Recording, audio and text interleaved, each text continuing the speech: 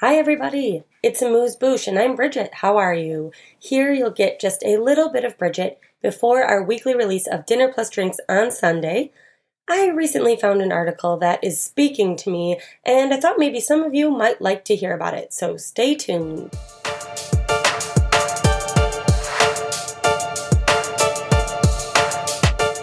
As you may or may not have noticed, I didn't do Amuse Bouche last week. It wasn't planned on that way. I didn't do it on purpose, but there was a number of reasons, and I'm hoping as I talk through this recent article I found, it'll make a little more sense. Amuse Bouche was originally created as a place to share all of the extra thoughts and extra tidbits that didn't always quite fit into our regular Dinner Plus Drinks episodes. And I think some of the times we do that, it's me, things that are always on my mind. So this article I read didn't quite fit into a Dinner Plus Drinks episode as of recent, but I can't seem to get it out of my brain. Last week especially, my regular workflow has been off. And for those of you that know me or have listened, you know I love a good schedule. When it gets disrupted and my plans change, it throws me for a loop and I'm never as productive as I would have been. As you can hear, probably, I have been sick. I got that sickness from my daughter, who's been sick 400 times this month, I feel like. Well, I guess last month, September. So I've had a sick kid home from daycare or school a variety of days in the last 2 weeks. I had a vacation day to go to Ryder Cup, but surprise, the work still has to get done. So whatever it is, it messed with my schedule, and what I'm going to talk about here, I guess, made me feel a little better that maybe I wasn't alone. I've talked about the influencer culture a lot, a number of times. I know once on Amuse Bouche, and definitely it has come into conversation on Dinner Plus Drinks. And you should go back and listen to, I want to say it was Amuse Bouche number 6, but there's an episode I talk about specifically influencer culture. But I, like millions of other people in the world, am a consumer of influencers. I just happen to know a little bit more about it because of my role in marketing. But one of my favorite influencers, as of late, is Grace Atwood.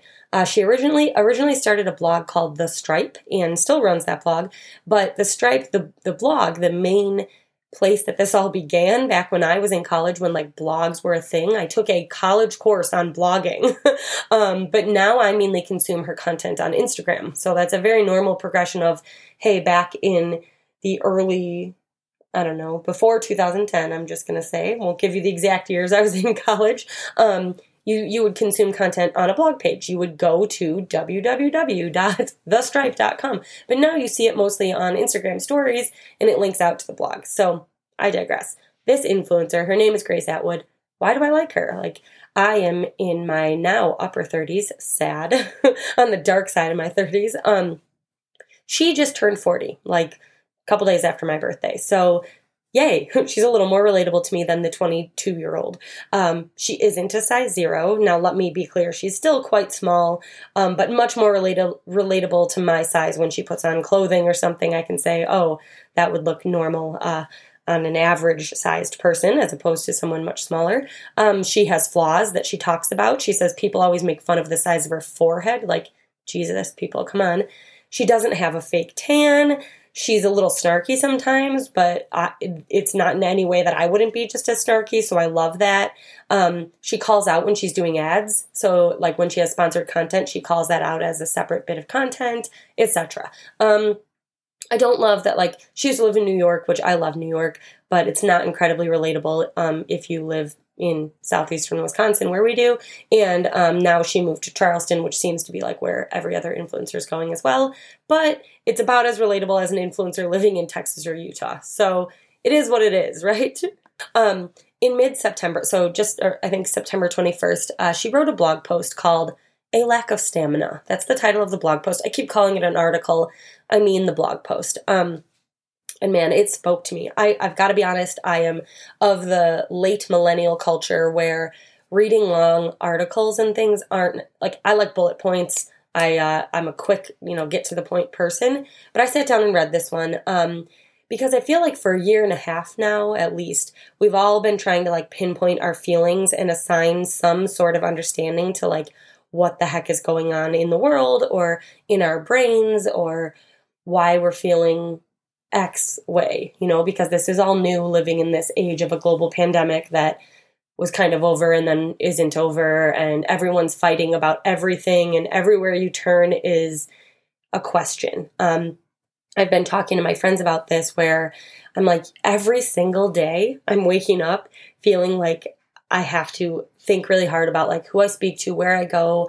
I have to justify that, like, nope, I haven't taken a COVID test every single day, but I am COVID negative at one point, but I still have a cold, and okay, do I send my kid to school today? He sneezed once. I'm not sure.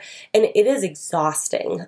So I don't think that's new information for anybody that's been living through this global pandemic for the last a year and a half. So anyway, in her blog post, she says, quote, "I have been trying to pinpoint the words to use here for a feeling that I've had across every area of my life.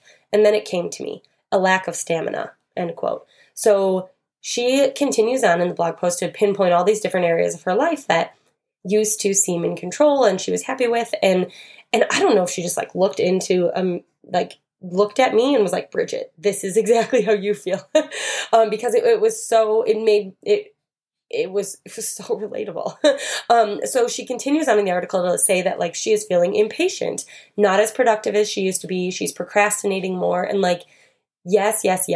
I used to pride myself on always going above and beyond 100% of the time. Like I've always been very career focused and worked really hard at that and never really minded working late at night, just like to get a little bit ahead, anything like that. No one was making me do that but myself. Now, last night I went to bed at 8:30. So I'm just going to show a difference real quick right there. Normally I stay up working until 11, at least doing things around the house, definitely getting ahead on work. But I was like, my sinuses hurt. I'm going to bed. Before global pandemic life, I don't know that I ever would have done that. Now, sure, it can be a number of things, kids, I don't know, moving, different jobs, etc. But either way, this like definite change in my drive has been noticed. And then I notice it and I work on it and it goes through phases. It just doesn't come as naturally as it used to me. This also, take an argument to the other side, things I've talked about on here before.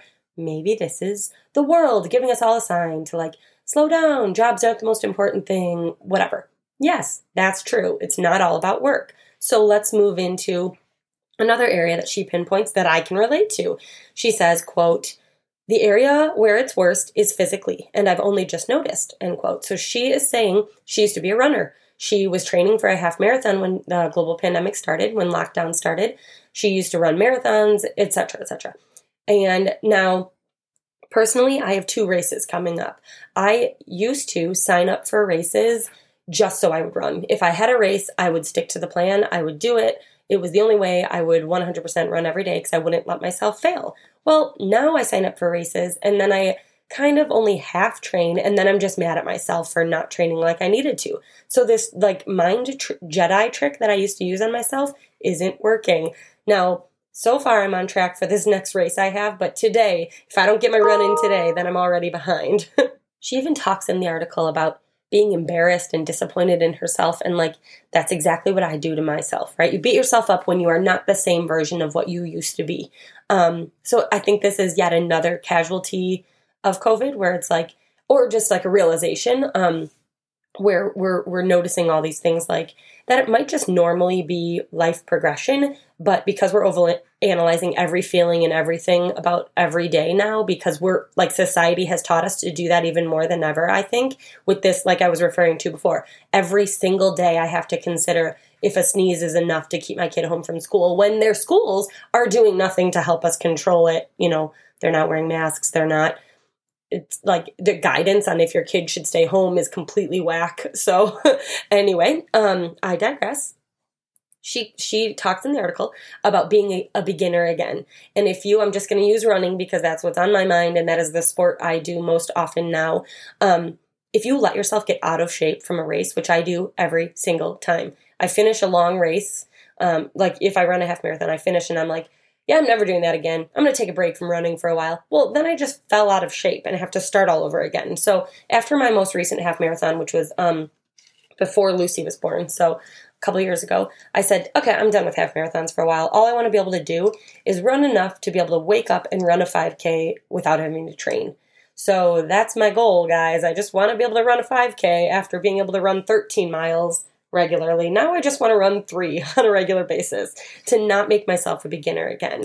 So reading this blog post about the lack of stamina, this just happened to be a person that was relatable to me. I am sure we can all find someone. If you are anything like me, you might find this blog post completely entertaining and make you feel better, because I think in general, it's just really nice to know you're not alone. It helped me because for a long time, I just think I sit here and I'm like, oh my God, am I the only one that's like losing her mind? Am I the only one that is thinking these ways? So even if it's a stranger on the internet, which this person is 100% a stranger to me, it made me feel better. So, or I'm not the only one feeling a certain way. I'm not alone. We're all losing it just a little. So to Grace Atwood, not that she would ever be listening. Good on you for being so raw and honest, because she just lays it all out there in the article. And to everyone else that's feeling this way, woof, am I right? But at least you know you're not alone, because I'm feeling that way too, guys. So please go check out her blog at thestripe.com, like actually the blog at thestripe.com, because Instagram is great. And sure, there's affiliate links, but like she gets paid by page views from her blog. I'm sure that's part of her income. Or you can find her on Instagram. I will, of course, put all the info in show notes. But I thank you for coming to my therapy session. I thank you for listening. Helped me to talk it out a little. And I hope maybe this blog post, maybe me chattering at you, helps you find some kind of someone who's feeling the same way. And it makes you feel a little bit better to know you're not alone. So I'm going to end the episode the same way that she ended her article, which is a quote from her saying, "Be nicer to yourself. It's easy to say to others, harder to say to yourself. So get out there and be nice to yourself, everybody. Have a good weekend."